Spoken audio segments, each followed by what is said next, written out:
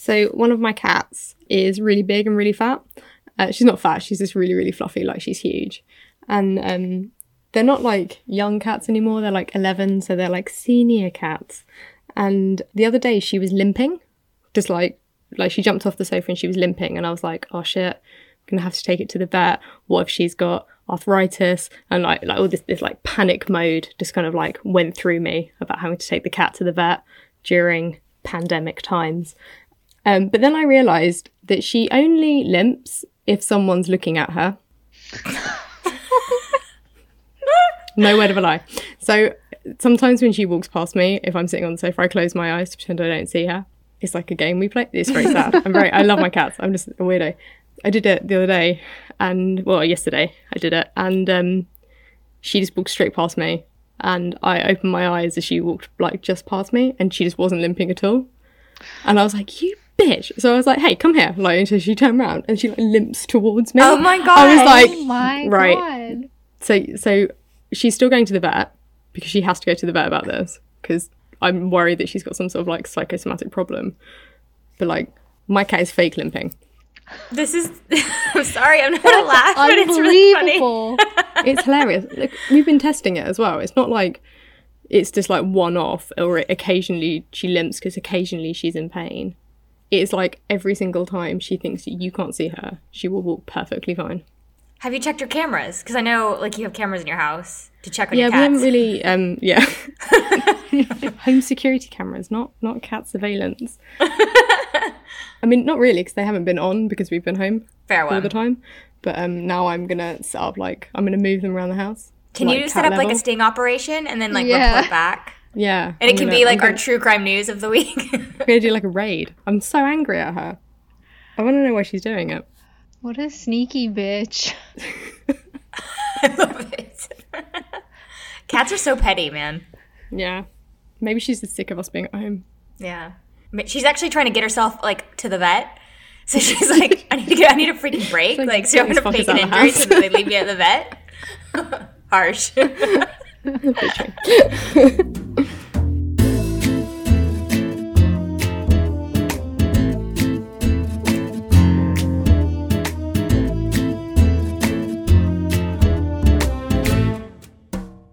Hi, everyone, and welcome to Murder Friends, the podcast where three friends from three different countries talk about murder. My name's Alana, and I'm Canadian. I'm Anna, and I'm American. My name's Hannah, and I'm British. So sit back and relax, you're among friends, and let's talk murder. So how are you guys doing? We are on week 932 of coronavirus 19, and now more developments across the world. Yeah, I hate the whole... we're going to get a second spike in coronavirus because all these people are protesting. And it's like, I doubt it. I think it's more to do with all the people that just like flocked to the beaches. Yeah. And all those parks where everybody's crowded in. Exactly. Yeah. So I'm just be a bit more critical of the media if you see things like that. I know. But that is the thing, though, with a lot of it is they just focus in on something like, oh, never mind all this good that's going on over here. We're just going to show you this one crappy little thing and, like, blow it up. And, I guess that's the media the world over. But anyway, it's been like a hard few weeks. I think the lockdown's getting to people as well. Yeah, it is. Your cat, number one. She's so stressed. I know. Things are luckily, okay, so, like, over in England, Boris announced yesterday, so we can... They are reopening non-essential shops next week. So when you listen to this, they will have been open for a couple days. And I've noticed in town, because I live in town, that there's lots of people in shops like moving stuff around and putting arrows. And they've put arrows like all over, like even in the town on just like the pavement, like just where you're supposed to walk. It's wild. But it's also weird how used to it you get like really quickly. Because even stuff like the supermarket, like I'm just like, yeah, whatever. Like it doesn't really like faze me anymore. But then also stuff like, I think if you're a single adult in England or like a single parent with kids, you can like join family for... Oh, you can form a social bubble. Yeah. Bubbles, yeah, we got that here in Canada too. But not just two families. You have to be like somebody basically that needs other like adult support and Yeah, companionship. I can imagine like if you lived on your own, it'd be really tough. Yeah, so we Not actually to have like not to have someone to. Oh, can you just imagine talk for to. like 3 months? Yeah. So my brother-in-law is on his own. And so, you know, like after Boris said that yesterday, I obviously sent a text message in our little 3-way group chat with my husband and was like, you know, do you want to be in our bubble? Like, you know, like, and then I was all nervous. Like, what if he said no? Sorry. He's like, no, I've got other friends. I've got like other people's bubbles that I'd rather be in. But luckily he said yes. So we avoided some sort of awkward situation. So that's exciting. So it will be really nice to be able to see him again. And my daughter's really close to him. So she's been missing him like crazy. Oh, yeah. So yeah, like I guess little baby steps we're getting there kind of. What's going on in Canada? I think we were somewhat more open than you guys in that you could still do takeout, you could still go to restaurants and get curbside service. So pretty much any like restaurant, I know lots of them in town that obviously can't have any customers. They all resorted to, some started doing delivery, or all of them at least were doing like curbside service. So you could still like, you know, go to McDonald's or get takeout from a restaurant, that kind of stuff. I know they're now opening pretty much any store that has like its own entrance. Places in a mall can't open unless you have an entrance like on the outside. But like clothing stores are opening now, so people can, I think the rule is you can try on clothes at a store as long as the change rooms have hard surface doors. Like, they're very specific rules, I guess, in that instance. So the store can, like, wipe down all the change room doors and whatever. But, yeah, things, I think, have been more open here for the most part than what you guys have been going through. It sounds pretty similar to us, I think. I think maybe we're a little bit tougher here a little bit, but... Yeah, like, you didn't have to have, like, one walk. Like, there was no restrictions on, like, how many times you can go out, or some people have been going for drives, you know, to get out and, like, walk in different areas and whatever, and that's okay. So I think, I mean, not a whole lot has changed, but I know they're starting to sort of inch things a little bit closer. But still, like, larger areas, I know, like Toronto and some of the bigger cities around here are not lessening restrictions because they're so populated and whatever. So it is also dependent, and not just like province wide, but like town wide where you are and everything. So it's a little bit confusing because you're not really sure like who's open, what are you actually allowed to do now? Can you go? Could you go to that one place, or is that because the doors aren't the quite right door? Like it's a little bit confusing now, but. Yeah, it's sort of like that. But actually, so the non-essential stores aren't allowed to open still for a few days. But if you live in England, you'll know what a Matslan is. So I went in there because I was struggling. My daughter went back to school. So they sent back kindergarten or foundation, year 1 and year 6 students. And so she's gone back, but only like half the students went back, but we sent her back. They're actually not wearing uniforms at the minute. So I don't know why. I think it's because they want them to be able to wash their clothes every single day and like nobody have to wear like a jumper or something. So they scrapped uniforms for like this term.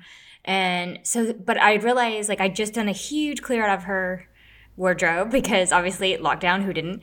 And also she'd grown, and I just needed some like really sort of like shorts and like crappy things I could send her in that she could just wear to school that wasn't like a dress or whatever. So I ventured into Matslan, and you're like in these like one-way systems they've put down on the floor, and a lot of, you know, like they do in like the grocery store too. But then I realized I was accidentally it was really confusing because it's quite big. This one's really big, and I realized going the wrong way against the arrows, and it was like sheer panic. I know. Oh my God. Know. Please. Oh no. Please don't tell. You're lucky you didn't get hurt. And it was like sheer panic until I could find an arrow going the right way. And then like, you know, it was just like. It's so funny how that's like a thing that you think about. Because like I went to the LCBO, which is like where you buy your booze here in Ontario.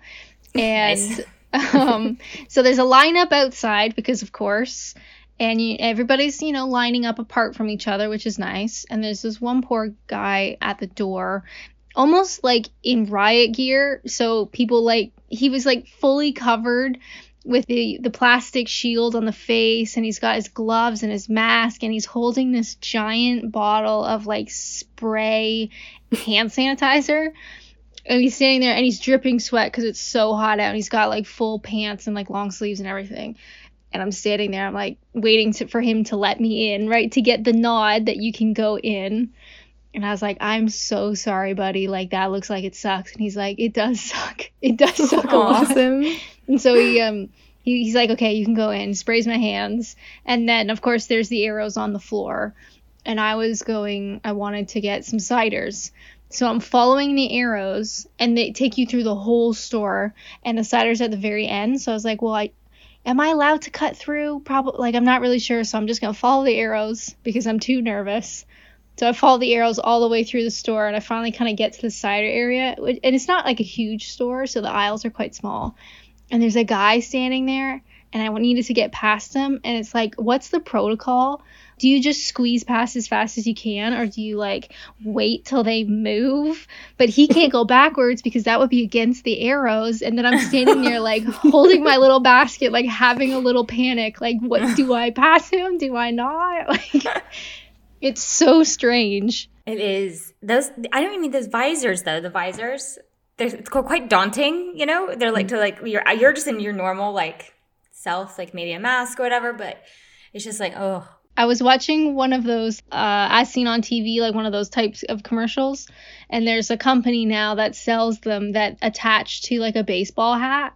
I must have seen the commercial like 400 times. It's on constantly. So you can buy a little face shield that attaches to your baseball clip hat. them on. Yeah, it's That's like amazing. a clip-on shield. That's so the most North American thing I've ever heard of. I'm sorry, modern problems, modern solutions. I love That's it, just fantastic.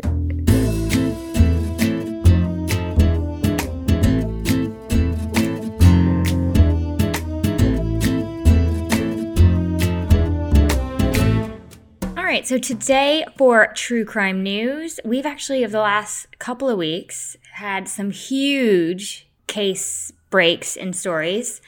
Really grim and terrible, so I apologize now. I think I'm going to start with a huge one that's happened first.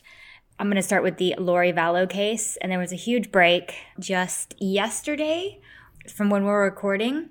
2 sets of human remains were found at Vallow's husband's Idaho property. And they've been identified as 7-year-old Joshua J.J. Vallow and 17-year-old Tylee Ryan.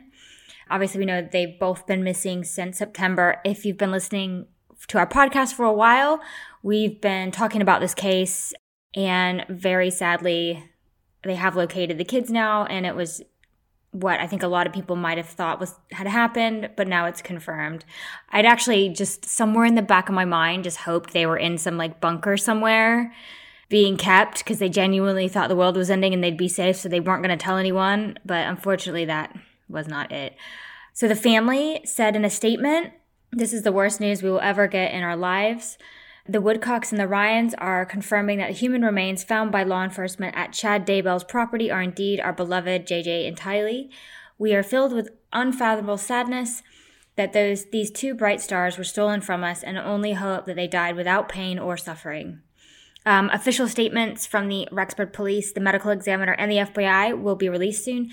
So we could have a little bit more progress by the time this goes live. But as of now, I'm giving you the most up-to-date information as what we have.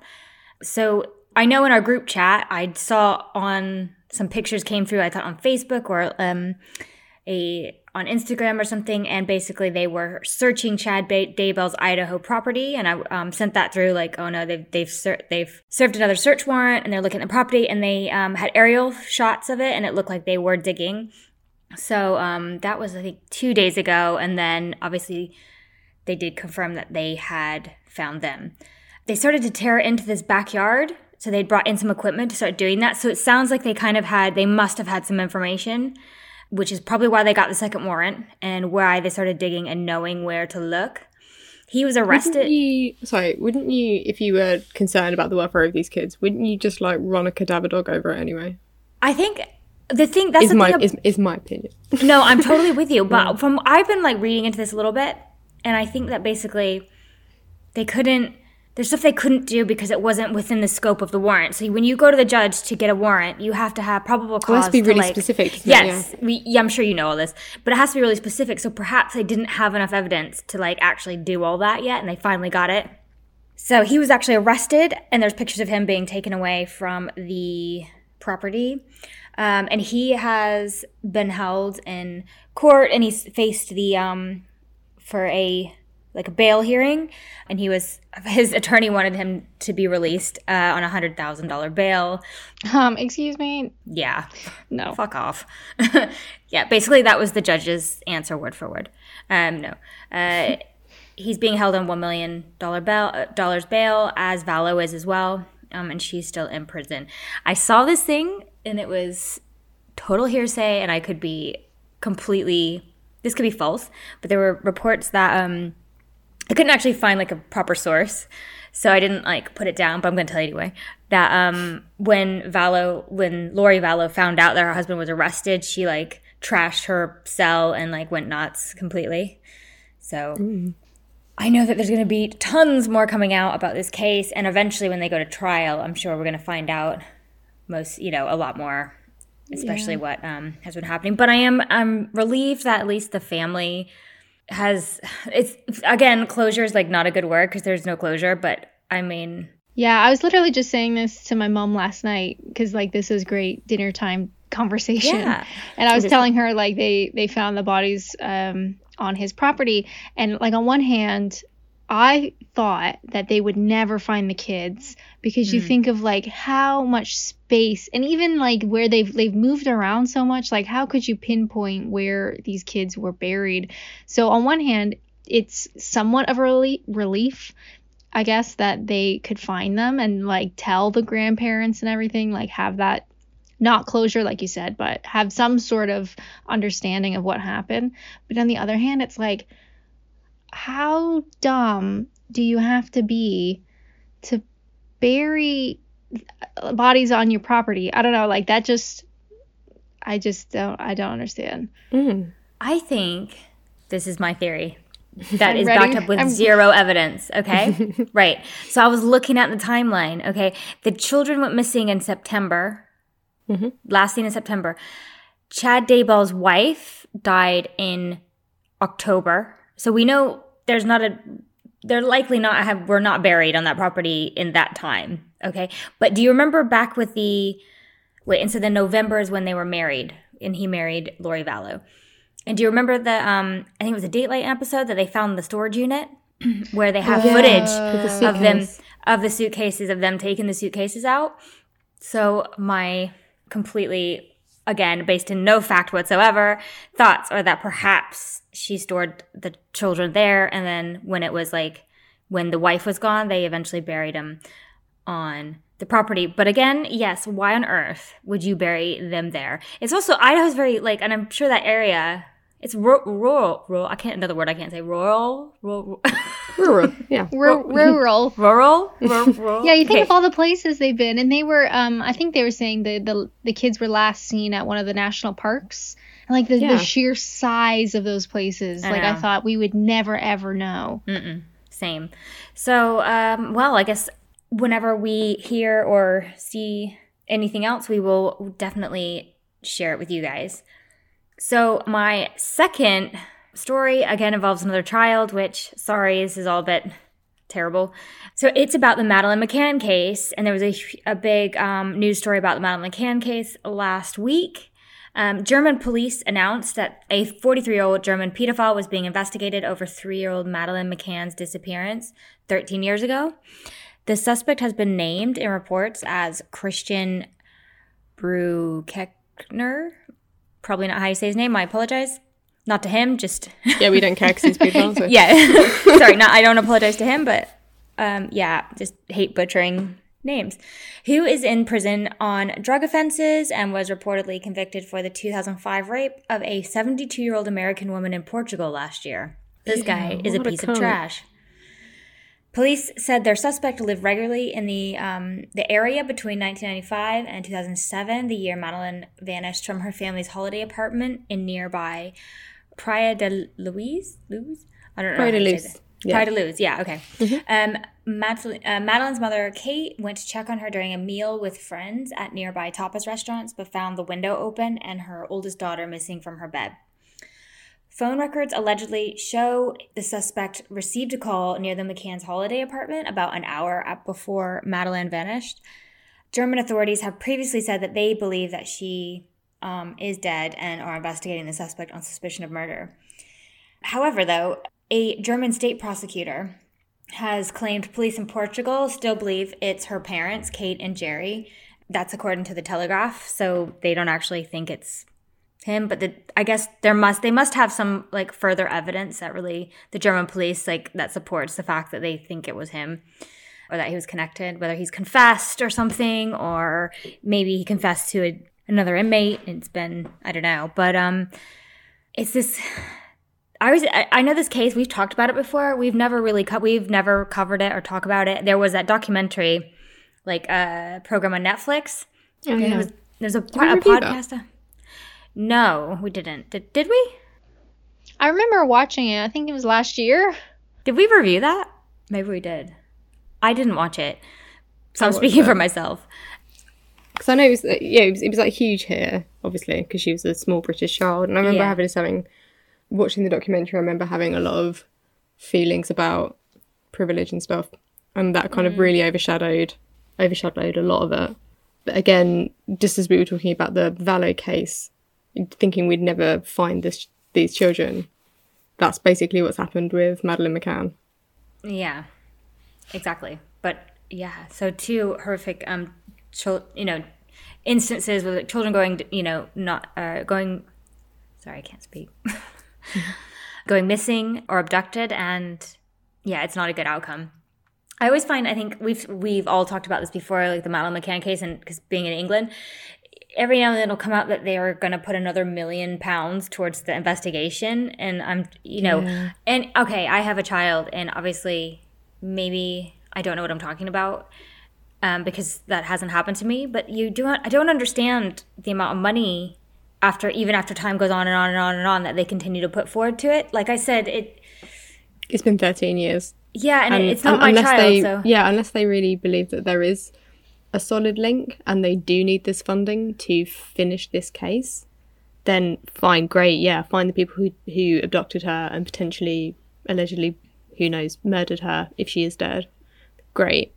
But I just feel like at the moment there's a lot more money, there's a lot more places that money could go to do a lot more good. And I'm really sorry that I'm saying basically like fuck this child, and I'm not saying that. I just feel like these are huge amounts of money. It's not we're not talking like a couple of £1,000 here, like you said, it's like £1 million there, and it's like, whoa, that's a lot.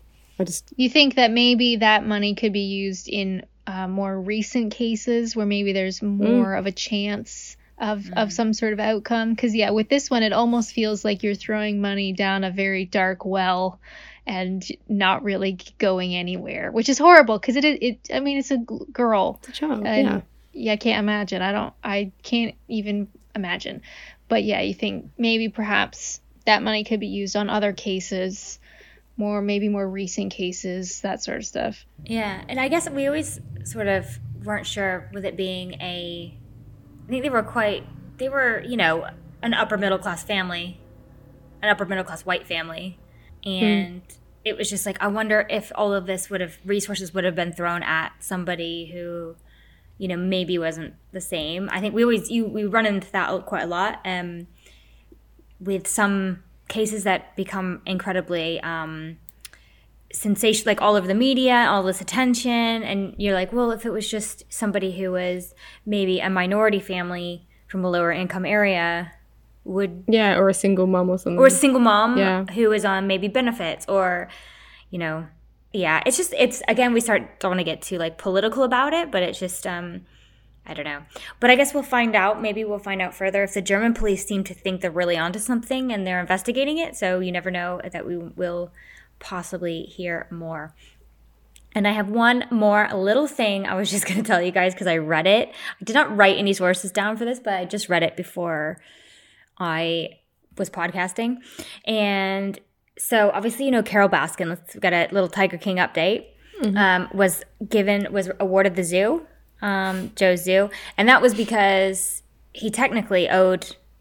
She had won all the money for like when he took her name and did all that. What was that like? What was that? What is that called legally? Like The defamation. Was it defamation? I couldn't remember exactly. Anyway, so she's got the zoo now, and so he's been writing letters about how prison is horrible. And you can imagine, I think he's hating the fact that he's in prison and he's super famous now, which is all he ever wanted. And so he was writing to see if he could get the attention of and be pardoned. He wanted to get the attention of Kim Kardashian West. Oh, Are you no. joking? Are you joking? Kim, No. don't do it. Don't do it, Kim. Yeah, so... You should really be writing to, like, Britney Spears. Because didn't Jeff Lowe, like, provide her with that boa constrictor? Oh, no, that was the That's other true. guy with the ponytail. Oh, no, did he? Did Jeff Lowe do the boa constrictor? Oh, no, it was the tiger. He had a tiger in the background in the video. Yeah, one of them. Yeah. But surely It he was a should be whole- writing to someone like that. Not Exactly. Kim Kardashian West. I don't know. I would watch, actually. I would watch Britney Spears, The Justice Project. Yeah. Oh, God. I would watch that. That poor woman. Poor Britney Spears. Well, I think she'd be great. She just doesn't always seem to be all there when she's... Did you just see that thing where she set her gym on fire because she left candles and burnt it down, and she had a video like, hi, yeah, so just in the gym, I burned it down because I love some candles.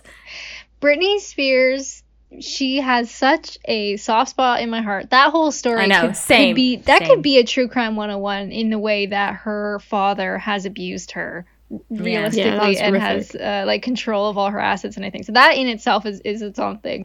But Britney Spears is so fascinating to check in on every once in a while. I saw the fairly recently, she posted how her time to run like 100 meters or something was like 5 seconds, which is faster than Usain Bolt. And I was like, girl, Go, Britney. I mean, if you're saying you're faster than Usain, then I believe you. But Oh my God. Bless her heart. I've always loved her because she's literally I think she's only a year or two older than me. And she like her height of fame, Hit Me Baby One More Time. I just remember like practicing the dance moves. I think I was in high school. Yeah, we were in high school still doing that shit. Yeah. So I've always just like had a soft spot for her. I mean, it's just, I just can't imagine what growing up in in that life does to you. Yeah. Free Britney. That was a Britney Spears tangent, and I loved it. I'm going to find I a way. really enjoyed that. I've decided I'm going to find a way to bring up Kim Kardashian West in every single episode I can.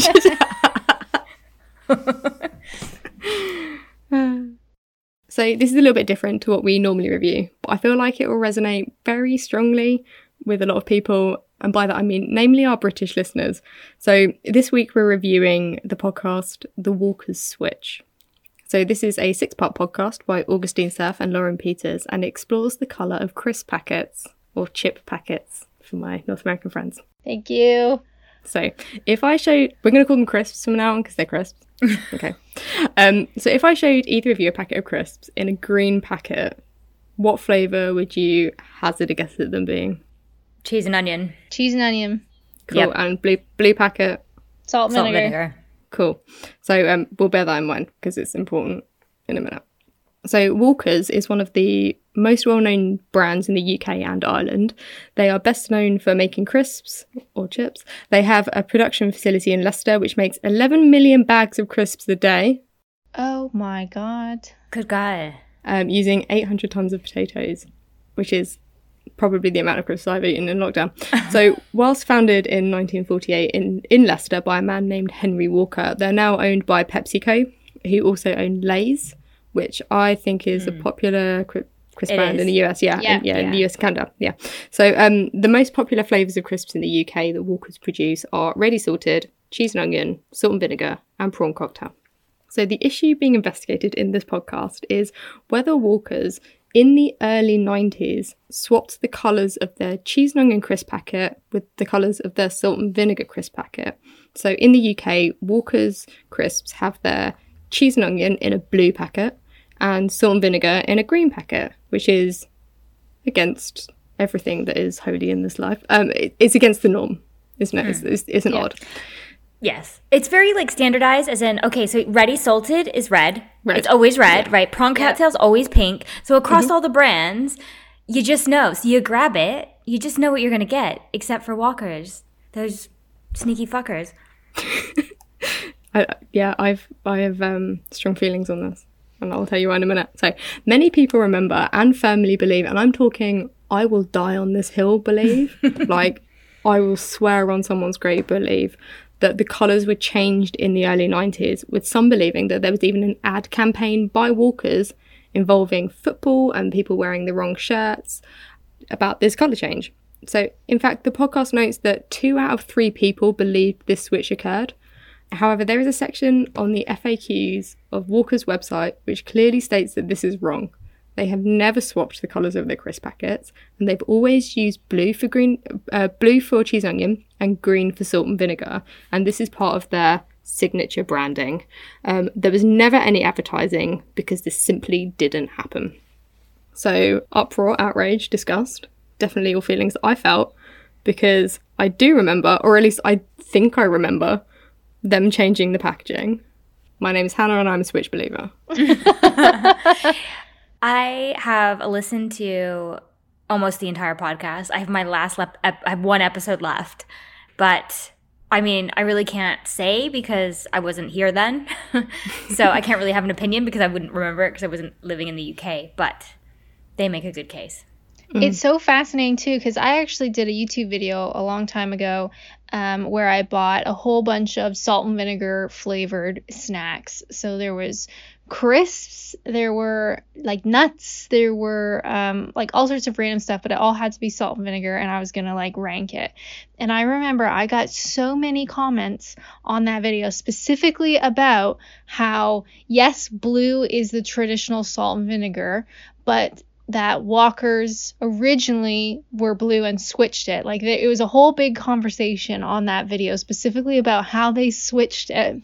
And of course I had no idea. Like I'm like, okay, yeah, sure, they switched it, that makes sense. Yeah. Like, okay. But yeah, there were people in there that firmly believed and told me the truth, that what they thought was the truth, that Walkers switched their colors. It's true. But, you know, apparently it's not. So my life is a lie. Anyway, the hosts go so far as to stalk, track Gary Lineker down, who's... That was my favourite episode. So funny. For those who don't live in the UK, he's quite a famous English footballer, and he's been the face of the company since 1995, to ask him, you know, did this happen? Gary is a Switch believer. Oh! He's even quoted as saying... Plot twist. He's quoted as saying, everyone knows it happened. Oh my god, this is like a collective hallucination. It's bananas. It's a conspiracy. They go on to explore fan theories, a potential Tory party plot, and how this could be linked to the Mandela effect. They even interview people purportedly connected to the Illuminati. That was awesome. Which is a questionable section. They interview a Google employee about whether or not it would be easy for images of the old packaging to be wiped from the internet, and how close brands' relationships with Google are. They interview a criminal barrister about memory. It does get a bit silly and a little bit far-fetched in places, but that is like my only criticism. And I can't decide whether or not they are being serious, or whether this is a fucking great job at a parody of real investigative journalism. So The Guardian, I read a review on The Guardian about it, and it's reviewed as, it's like cereal for crisps. Like Serial, the hit podcast series, but for crisps. I thought the podcast was brilliant, and there is one section in it which made me snort with laughter, which I know a lot of other people probably won't find funny. But there's one part where one of the hosts calls a former Conservative Party member to talk about the Tory plot about these crisps. Oh, and god, it was so funny. She speaks to this man's personal assistant, and she is the world's rudest personal assistant. And I'm a personal assistant. That's what I do for a living. I'm great at my job because I am fantastic. But if I ever spoke to anyone like that, my boss would rip me in half. She would murder me. She would murder me. Even if somebody called you asking about... What's his name? What's his name? The Wasn't he Prime Minister at some point? No, he was an advisor. I know who he is. He was called Chris something. Is that Oh the no, right I one? thought she called no the big I guy. know who you mean. Yeah, I forgot. Sorry. No, she called Chris P. Oh, did she? Oh fuck, you're gonna have to cut this out. Sorry, it's horrific. Yeah. Anyway, so yeah, but she was just like the rudest personal assistant, and I was just like, I went out for a walk, and I was like cackling to myself, like a mad woman walking through a park, cackling to myself. So if you watch it, just watch it. If you listen to it for just that section. So, It was really, yeah. Oh It was, my god. I thought it was a great podcast. It gets, as I said, it gets a bit silly in places. But Anna, you've listened to some of it. What do you think? But yeah, going back to that one interview, that was hilarious because they were almost kind of the lady's like, "Can you put that in writing, please?" That was funny. Yeah. Anyway, yeah, I listened to it. It was really, it is silly. The whole thing's silly because it's taken. I think it is part parody. I don't know if it's a parody or if it's just one big like sort of. I don't know. I know what you're trying to say. You can't tell if they were actually trying to be a parody or if they were just like having some fun. But it's very funny. It's very light. It's actually, I'd love it if the two of them did a serious topic because they are excellent podcasters. I thought they did a really good job. Yeah, they're brilliant.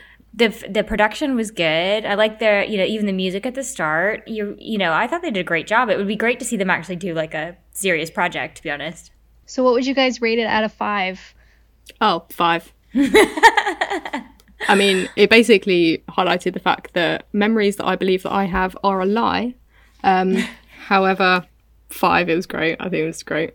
Yeah, I would say I'll give it like a 4. I think it's great. It's not, well, I would actually, let me change that. I would give it a 5 in the fact of, for what it is. Like, they do it well. They do it really, really, really well. But it's not like, you have to be in the right mood to listen to it. Like, if you're like, want to just, you're not going to listen to, it's not serious. It's not serious subject matter, but it's very light and it was good because I was listening to finish a couple episodes today, and I was just like laughing away. Like it's just great. It's a nice light listen. So I say, especially, I don't know that it will mean anything to anyone outside the UK. In fact, I don't think it will at all. But if you're a UK listener, check it out. You'll love it. Also, if you remember the Switch, then can we form some sort of support group? I think this is the best rated podcast you guys have done in a long time. Well, finally, we needed something light. Finally something in lockdown that we don't hate. Yay, walkers! We did it. So next up in our review section, we're going to be talking about the new podcast by Dateline NBC called Motive for Murder. Did either of you guys listen to any of it? Yes, I finished it. Yeah, I did the whole thing. Oh, nice. Okay, so Motive for Murder is the second sort of serialized podcast from Dateline NBC. Their last one was The Thing About Pam, which I loved so much. Thing About Pam was absolutely fabulous. This one is narrated by Josh Mankiewicz, who I also love. Not a Keith, I have to say. Not a Keith. Also, did you guys know Keith Morrison is Canadian? We'll talk about that at another point. What? Yeah. I thought he was an American national treasure. I feel lied to. Absolutely. What is this episode? We are just exposing all sorts of shit today. Exposed.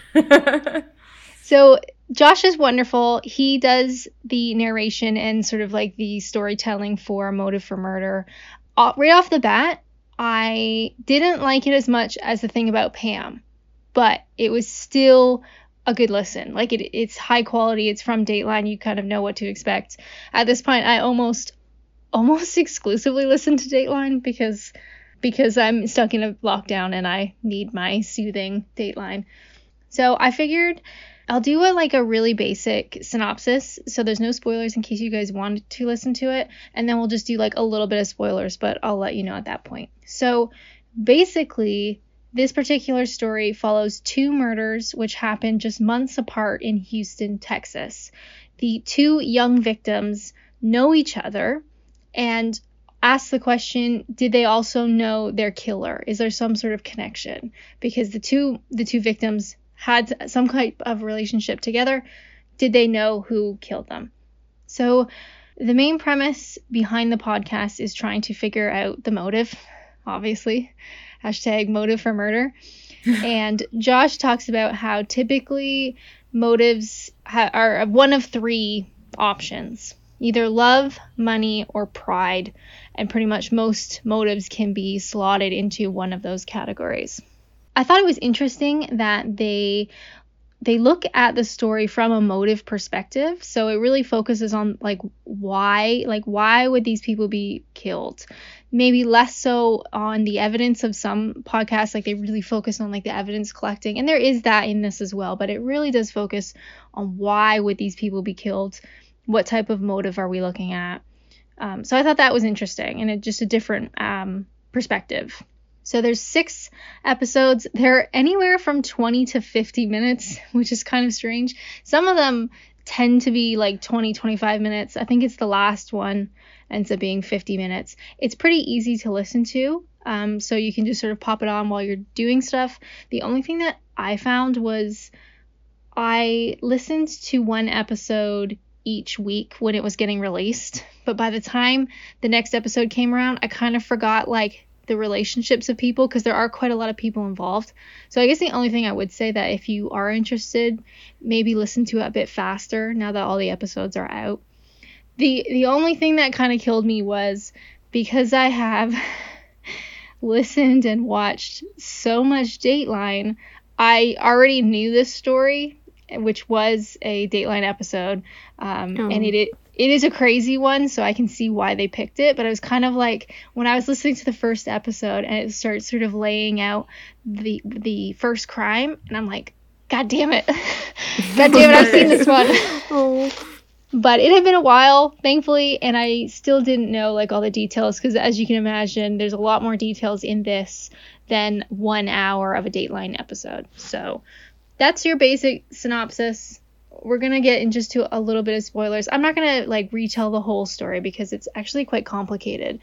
But the twist, if anybody's still listening, is so we have one woman, Gella Ray, who is shot in her car and they have no idea why. The only real lead they have is that she was quite a spokesperson and a protester against the Iranian government. And so there's kind of like a little bit of a conspiracy, but it doesn't really make sense. You know, she's a young woman in Texas. Like, why would the Iranian government kill her over protesting? Then they have another murder. So Gella Ray's boyfriend's twin brother is murdered. So there's quite a close connection between those ones. And not that it matters at all. His name is Cody. It's spelled with a T. Just putting that out there. Like Well, Cody. I thought it was Cody. Cody. I thought so as well. And then I was reading stories and it says, so Corey Beavers is Gella Ray's boyfriend. His identical twin brother, Cody, but it's Coty. Our accents, the way we pronounce our T's, like water. Like we say, we pronounce our T's as more like that D. If I saw that on paper, if I saw that name on paper, I'd say Coty. Coty, yeah. Yeah, like Kit's Coty. Anyway, he is tragically murdered. Sorry, Cody. And his wife, Nesreen Irsan, I really struggle with the last name. Nesreen, though. She calls 911 that he's been shot. He dies. So they're all connected some way, and the whole podcast looks at, why? Like, why would these people be shot dead? It turns out, which is absolutely bonkers, that Nesreen's father had either killed or had them killed because they had some sort of connection with his daughter, Nesreen, and he was a controlling, strict, abusive figure and wanted to kill them. And I remember watching it on Dateline and being like, what the fuck? Mm-hmm. Like, you never see that type of motive in a Dateline episode. It's almost always like someone was having an affair and the husband killed his ex-wife or whatever, like all that kind of stuff. But no, it was actually the father who killed both of them, or at least had somebody, they think the son, he had the son kill both of them.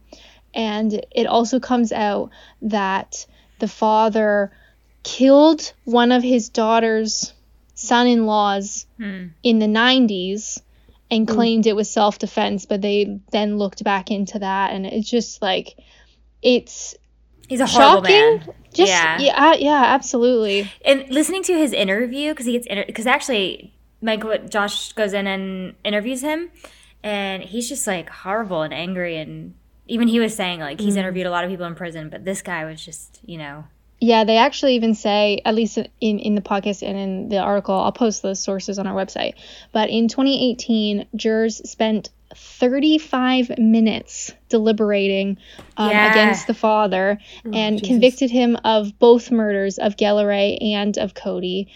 And they said that during the penalty trial during the penalty phase of the trial, a former neighbor said that the father had bragged to him that he, quote, got away with murder in the death of his other son-in-law.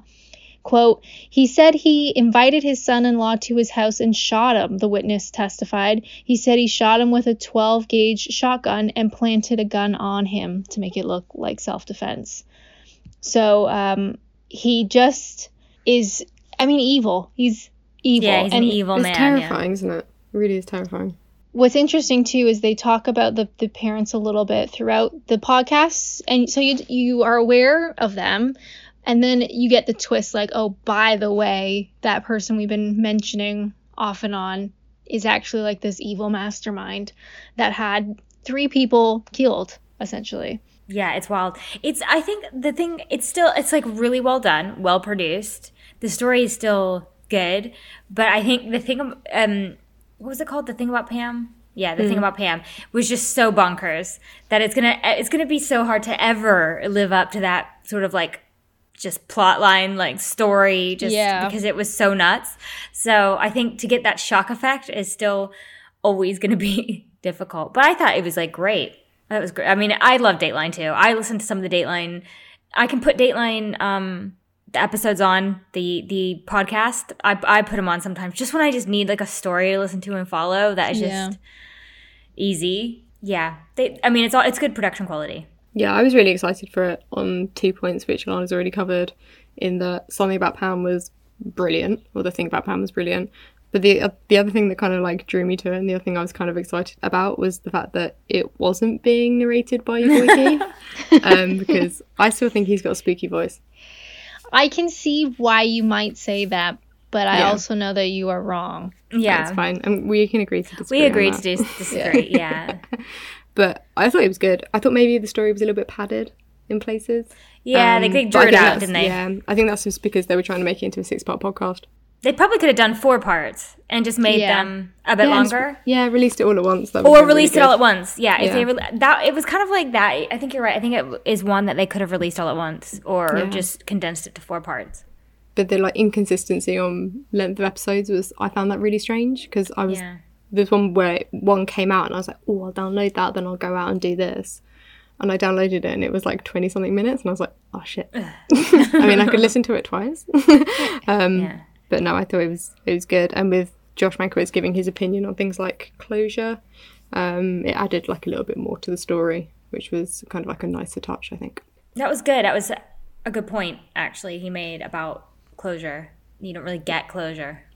Yeah, and interesting that we literally were just talking about it at the beginning. He does talk about how he hates the word closure, and there's no such thing. So he doesn't like stories when they end, and the families get closure, because that's not a real thing. And him working with Dateline for so long, he knows like none of this is gonna, like, it won't change anything. Everybody is still traumatized, and closure shouldn't be a word that they use. And yeah, I thought that was really interesting, and it does give almost like more of a behind the scenes look at a Dateline episode, because they do talk with like the producers of the show and some of like the researchers, like they went out and interviewed so and they talk about that. So it's almost like an extended Dateline episode, but with like behind the scenes aspects. But yeah, it is hard, because The Thing About Pam was probably one of my all-time favorites, and so it's hard to come after that. Definitely. But I still think it was really good. Yeah, I agree. I think I'll probably always listen to anything they put out, if I'm honest. Yeah, like production quality is fantastic, so it's definitely worth it. And it's usually some sort of interesting, like it's not an interesting story. Yeah. So yeah. What would you guys rate it out of 5? give it like a 4. Anyone else? Yeah, no, sorry, I was thinking. Yeah, I would say 4.5. Because, like, it's great. It's, like, the standard's always good. It's always really high. It's not like it's the most insane story or anything like that, but it was good. It's good. It's a good listen. I think, listen. I'd probably go 4.5 as well. I think the only thing that was kind of annoying was in some parts it did feel a little bit padded out, because it's like the story is crazy and there's a lot of, different aspects and things, but they probably could have shaved a bit off. So, yeah, but 4.5, I thought it was really good. I would definitely recommend it to people who want a new story. Weird Crime Time. This week for Weird Crime Time, we're going to Spain. Alana shared this on the group chat and I stole it for this section, so I'm really sorry. Yes! I'm so sorry. I'm not sorry, I do what I want. So last July, a photographer named Jose Luis Abad died at the home of a well-known Spanish porn star, Nacho Vidal. Following an 11-month inquiry into the death, Vidal was arrested, together with 2 others, on suspicion of manslaughter and, quote, crimes against public health, close quotes, which sounds terrifying. So I know what a lot of people are thinking. Did someone drown in a pool? Did someone get attacked? No. Jose died from a heart attack after inhaling a pipe filled with dried toad venom during a, quote, mystic ritual, close quote. Fascinating. So now, my only knowledge of frog venom comes from a late 90s episode of Jonathan Creek, but after a swift Google, I found out that dried venom of the Bufo alvarius, or Colorado river toad, is often smoked to elicit a psychedelic experience. I've never sounded more white in my life, have I? Jesus Christ. So whilst using toad venom has been used medicinally and as part of ancestral rituals for many years, there was a big spike in popularity for it last year. And there was a study last year published that said that it could potentially ease anxiety and depression for a short period of time. Well, yeah, because you're out of your freaking mind. Because you don't know where you are. How can you be anxious? I know. Sucking on a toad, going outside. So Vidal and 2 others have been released provisionally, with Vidal's lawyer stating that he was, quote, very upset by the death of this person, end quote, but, quote, with all due respect to the dead man and his family, Nacho maintains that the consumption was completely voluntary, end quote. Now, have either of you heard about fucking toad venom? No, I live a very sheltered life. I don't ever want to lick a toad. I have. Uh-oh. Okay. So, I'm going to set the scene here, okay? It's Christmas. No, it's Boxing Day, which for North Americans, that's a day after Christmas, which is like a big day in the UK. It's just like the Christmas celebrations. It's like Christmas Day too. It's great. So I have a friend over and her family for Boxing Day. She's a fellow American, and we've been friends for a long time. And she's there. My daughter's really small then, so she was like, I don't know if she's like 1 or something. She was really little. And her kids are there. And, it's us we're just celebrating. We're having a great day. So she was married. So this is her ex-husband, which is the only reason I'm telling you guys this story. So I feel like it's legal. It's fine. So he's like, he's a nice guy. I don't have anything horrible to say about him. But he's like really into sort of, I don't know. He's sort of, into some stuff. And then we have my husband, which you both know, who is the most straight-laced man, what his job. I mean, you can't get more just like down the middle, clean cut dude. You know what I mean? So, yeah, that's him. So they get into a conversation, my friend's ex-husband, where he's like, yeah, man, I went to the ceremony and, we all just like loosened up and we just thought we would take some like, toad venom. I don't exactly know what he called it, but he's like, yeah, you should try it. Do you want to come with me? You want to try it sometime? Do you want to do it? And apparently he ended up getting all like violently ill. Like he was like throwing up with it, whatever. He's like, but it was the best experience. It was so spiritual and like talking about how it like changed his life. He's like, can you come out the other side? And you're just like this. Again, picture my husband. Mr. Freaking, you know Will. But and he's like, he would have been so polite about it. And you would have been like, no, thank you, bye. Yeah, so he's sitting there like, what the actual fuck is he going on about? And, so it's just like, he's yeah. Anyway, they're not together anymore, not because of the toad venom, but just like, just didn't work out. Ever there was a reason to divorce, it would be toad venom. Yeah. Bless his heart. Don't they call it like smoking the toad? Smoking the toad. Oh my god. I saw that on an article and I nearly wet myself laughing. Oh my God. Guess what? That's the title of this podcast. Yes, it is. The toad. Excellent. Not just this episode, our entire podcast. We're gonna change the name from Murder Friends. Just smoking the toad. Fucking hell.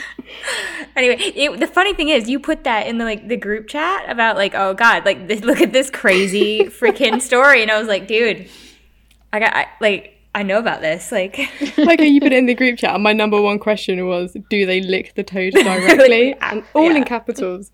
And it was a sentence that I didn't think I'd ever have to type out, or one that I would ever demand an answer to of my friends.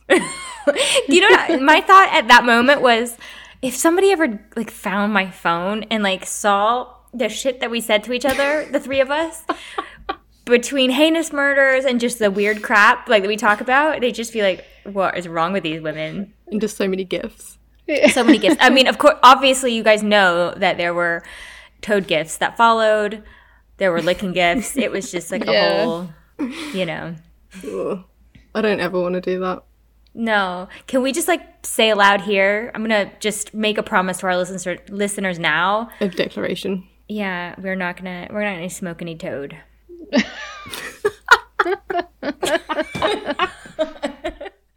So I think that's all we have for today. Check out our website for all of our sources at murderfriends.com. You can email us at murderfriendspod@gmail.com. Follow us on Instagram, murderfriendspod, Twitter, murderfriendspd. And we'll see you next time. Thanks. Bye.